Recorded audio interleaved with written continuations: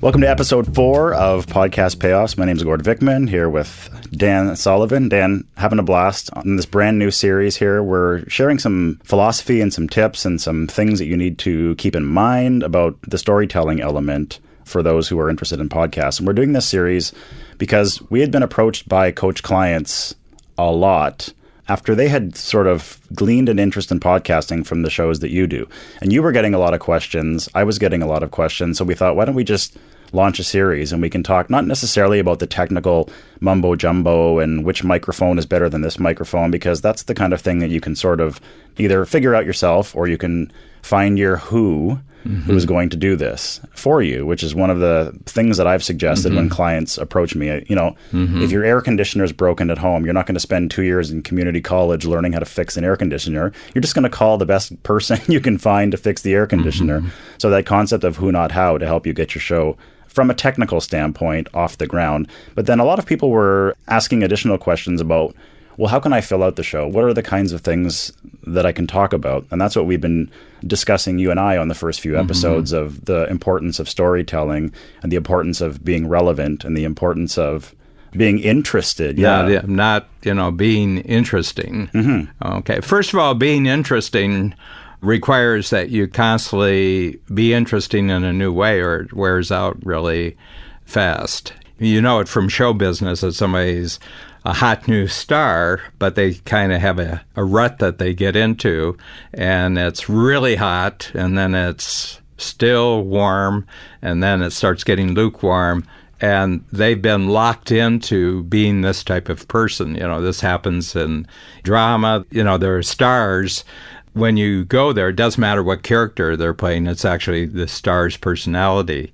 They can be appearing for 10 years, and it doesn't matter, different story, different plot, different cast with them. They're still the same character. And after a while in today's world, that just wears out really quickly. So you've been really interesting, and you bet the farm on being interesting, and you were a hit. But however, it wore out. So what do you have to replace it? Where being interested, the input is actually the other person's life, and every new person that you communicate with and you're on the show with, that's a different life. And if you're really good at asking questions about their experiences and things that they've learned, I just really notice the difference on shows where the interviewer is going through a kind of a set routine and doesn't really pick up on what the other person is saying and develop it further and allow the story to develop itself.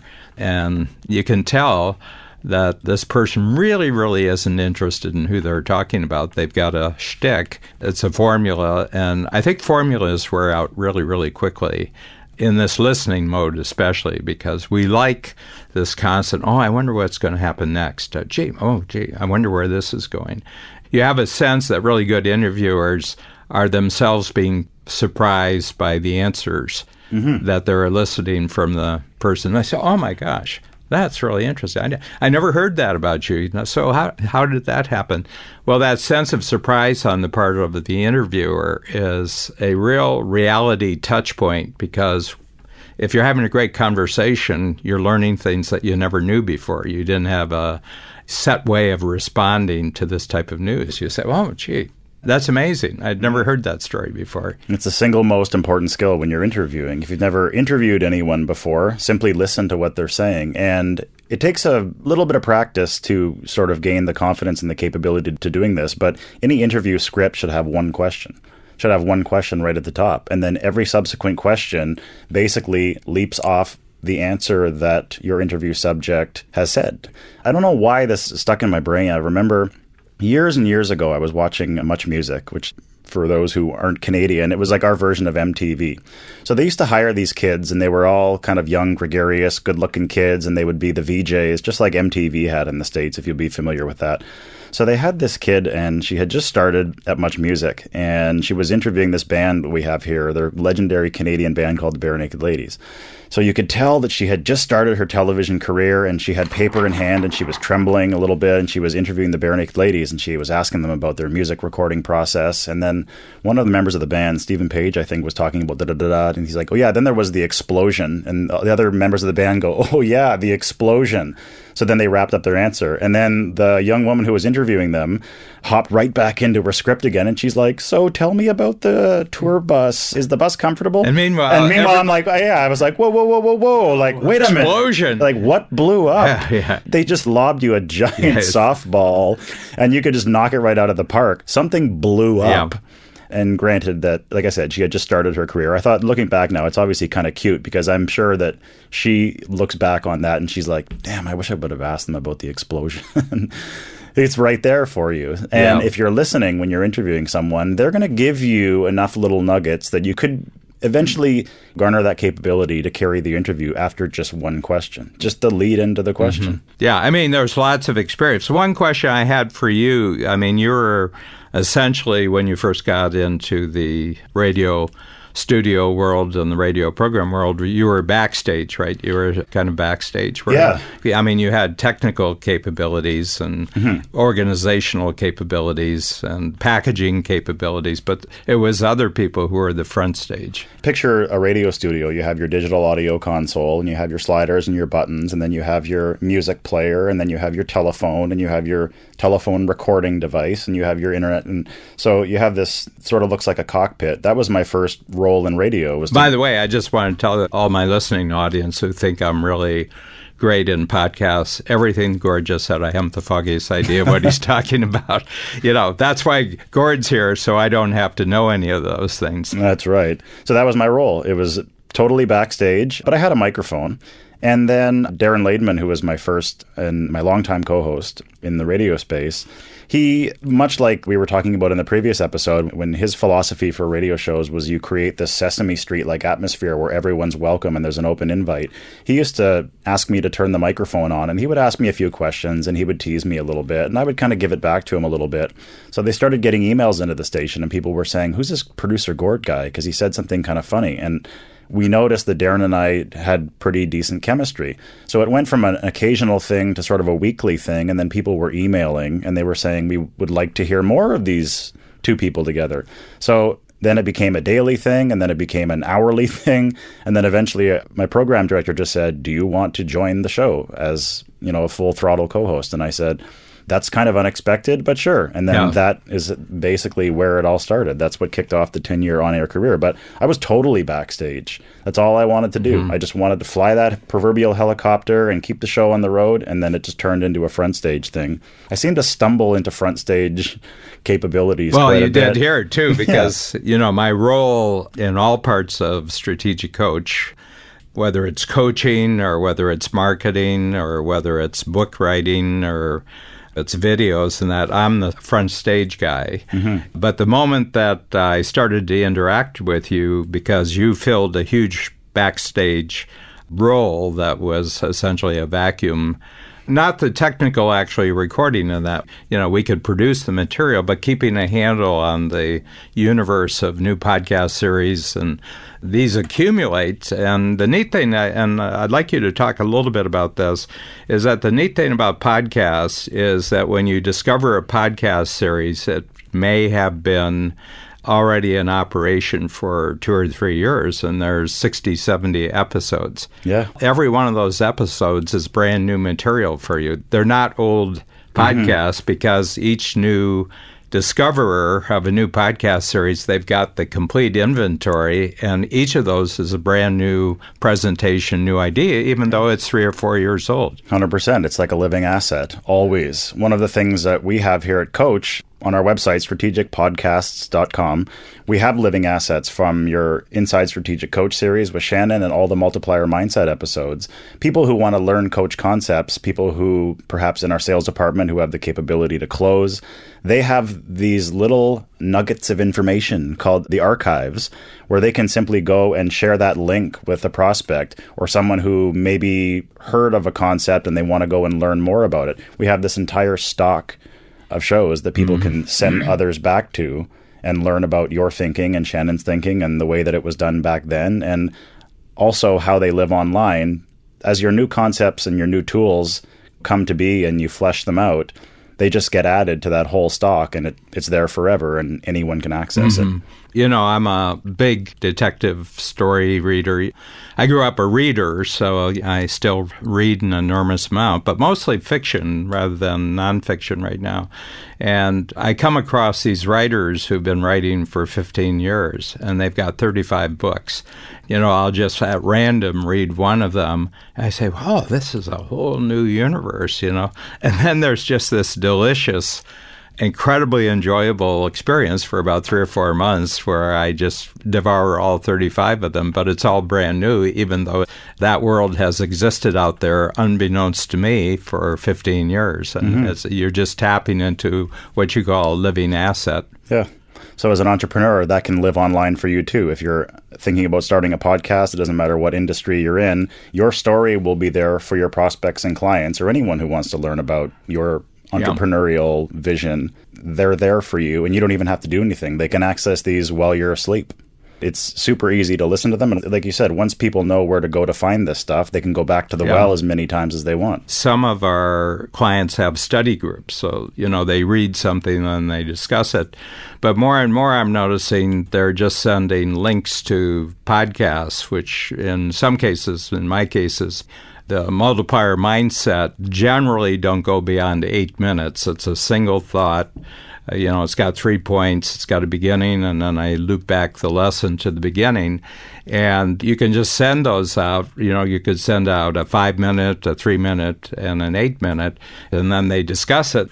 Something that's 3 minutes is not boring for people to watch if they're going to talk about it afterwards, And so it generates conversation. So one of the great lessons I learned about the online marketing world right from the beginning was by a real pioneer by the name of Eben Pagan. Eben lives in the Miami area, and he's super interesting himself, but he's super interested. But he really noticed in the early days of online marketing that the more really valuable stuff that you gave away for free, the bigger your reputation got, because there's an unconscious message. If they're giving this to me and it's so useful and it's for free, I wonder what the stuff is like that I actually have to pay for. And he said, you just keep extending the free line, So what would you say our output is in a quarter? How many hours of output with the now 10 series that I have? It's easily 40 hours of news. It's got to be, yeah. I think we're tickling 30 or 40 hours. Yeah, and I have a big thing. If I don't have anything to say that day, don't do the podcast that day. The number one rule is that there's something I have to say, that just knowing that my entrepreneurs, because I'm really geared to the entrepreneurial world, that this will be valuable for the entrepreneur, whether they ever meet me or not, whether I ever get $1 from them or not, it doesn't matter. I'm doing good. I mean, you got to be sharp-minded about this, but you also have to be good-hearted about that, because that gets picked up very easily. First of all, is it relevant, but does this person mean well? Does this person really want me to get better? That kind of touches on the evolution of podcasting as well, because you used to hear this a long time ago. People would say, well, if you want to be an authority in your industry, a podcast is a great way to be an authority. You can be an authority. You can be the authoritative figure in the insurance industry if you get a podcast. I remember thinking, when I used to hear that all the time, something didn't sit right with me about being an authority, because I always thought, well, why can't you just be relevant to the people that you're trying to appeal to, as opposed to being like an authority figure? Like you picture this guy with like a crown and a scepter and a robe on, barking from this throne of authority. Well, why can't you just be relevant instead of trying to be that authority figure that knows everything and you can't listen to anyone else? Because there's a lot of things that we talk about here at Coach, and you're always interested in other people's thinking.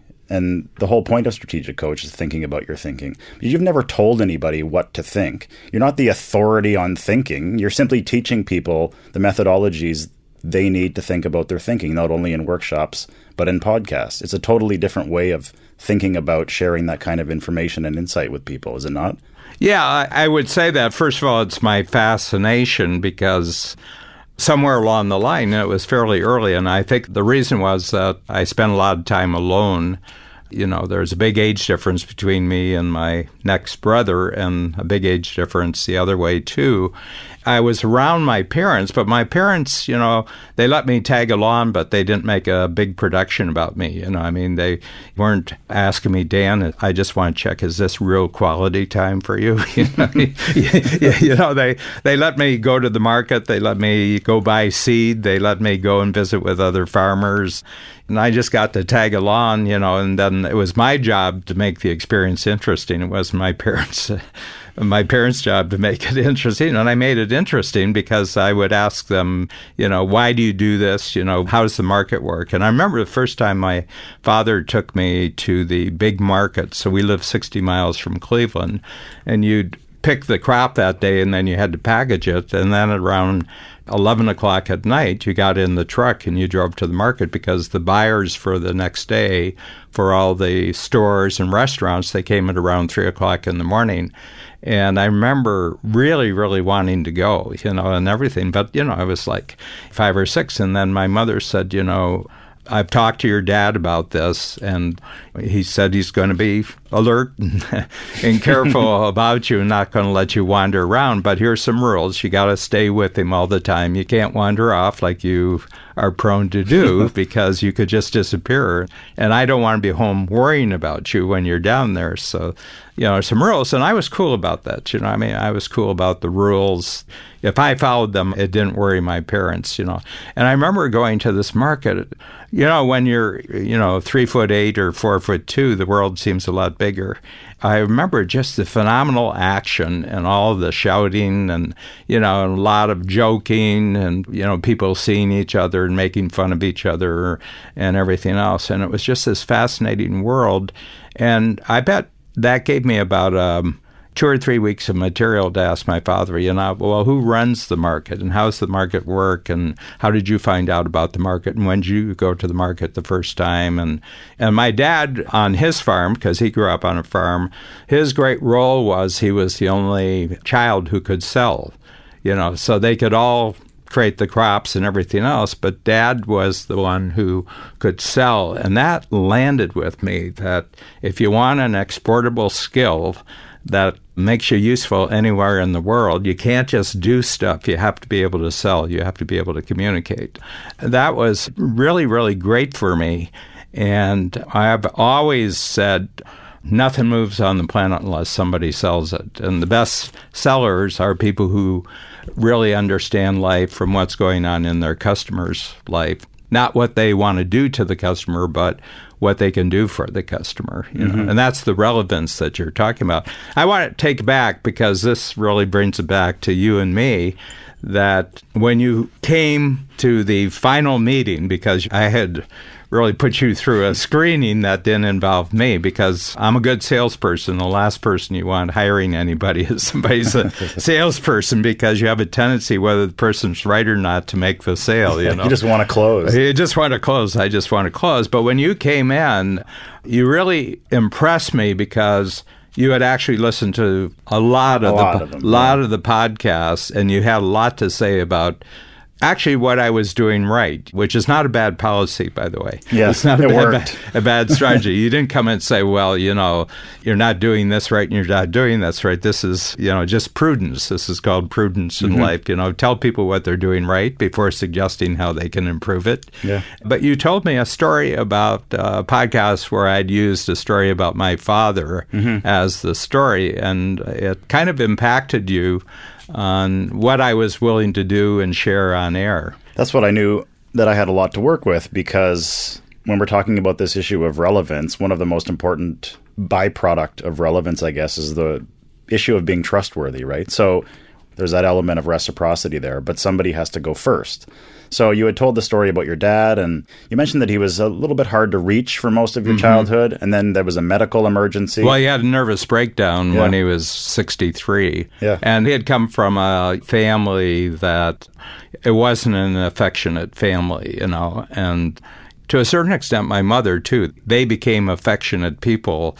And it was their own growth that accounted for that, because it wasn't the environments that they came out of. And my father especially, he was admirable. He worked hard. He was there, but he wasn't really affectionate at all. And, just didn't like talking about personal stuff. And I dragged a lot out of him because of my questioning, but generally he wouldn't share things that were happening.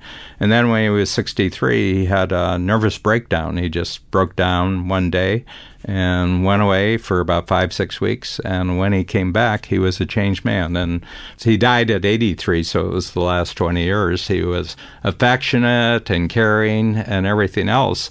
And, at a certain point, he was going through it, and, he was having a lot of difficulty, and he wasn't sleeping well, and he was crying. And one day he woke up and he says, okay, I'm better. I'm going home. And he was a transformed man. So much of what we know about my father and what we remember really came from after age 63, when he kind of opened up. Yeah, it really opened up. So you told that story on an episode of Multiplier, and even before I joined Coach, I heard that episode and I remember thinking, wow, that's just fantastic radio. It's good broadcasting because you're willing to go first. You don't know what people are going to do with that information. You don't know if they're going to hold it against you. You've even told me before that there are people who, you've been very open about the fact that you were divorced and bankrupt on the same day. And you said you've even had prospects say, well, I don't know if Strategic Coach is for me because Dan Sullivan went bankrupt once.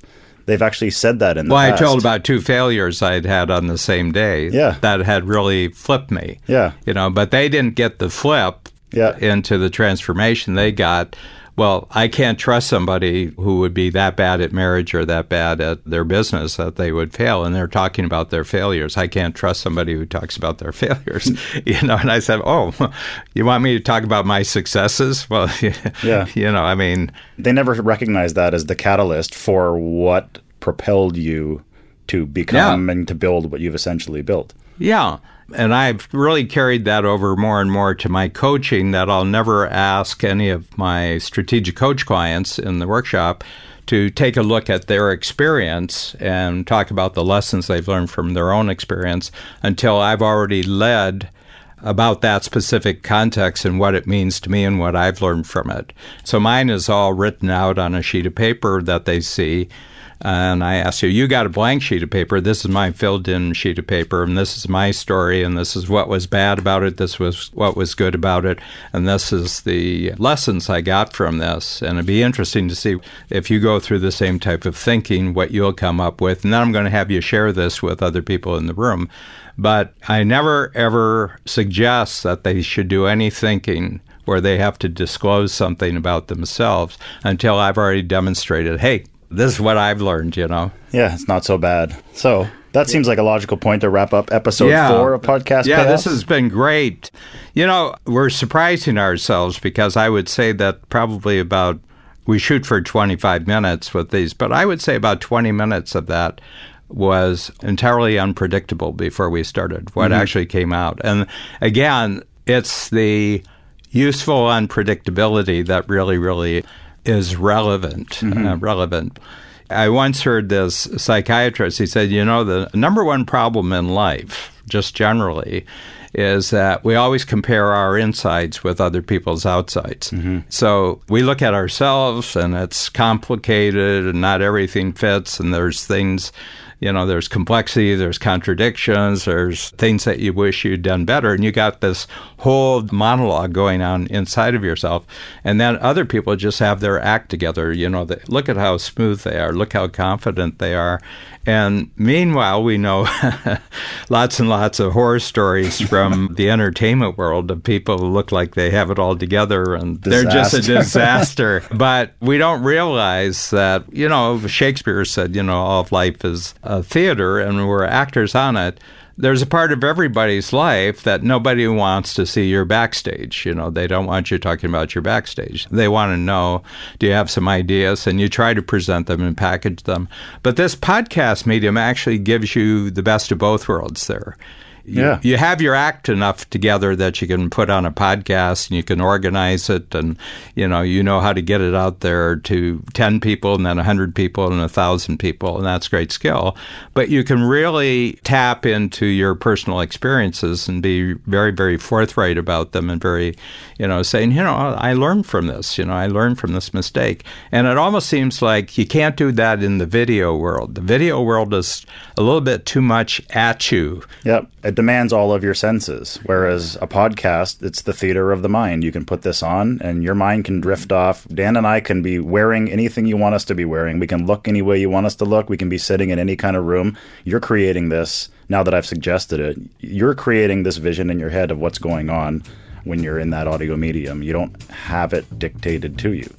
Yeah. I think that's one of the reasons why audio storytelling and podcasts essentially have been exploding in popularity. Yeah, I've certainly learned a lot since we started this, and I have a feeling that you and I, in our teamwork to have maximum impact from what we're creating here, are going to be perhaps the most transformed people as a result of this process. I certainly hope so. But that's a wrap on episode 4. Thanks, Dan.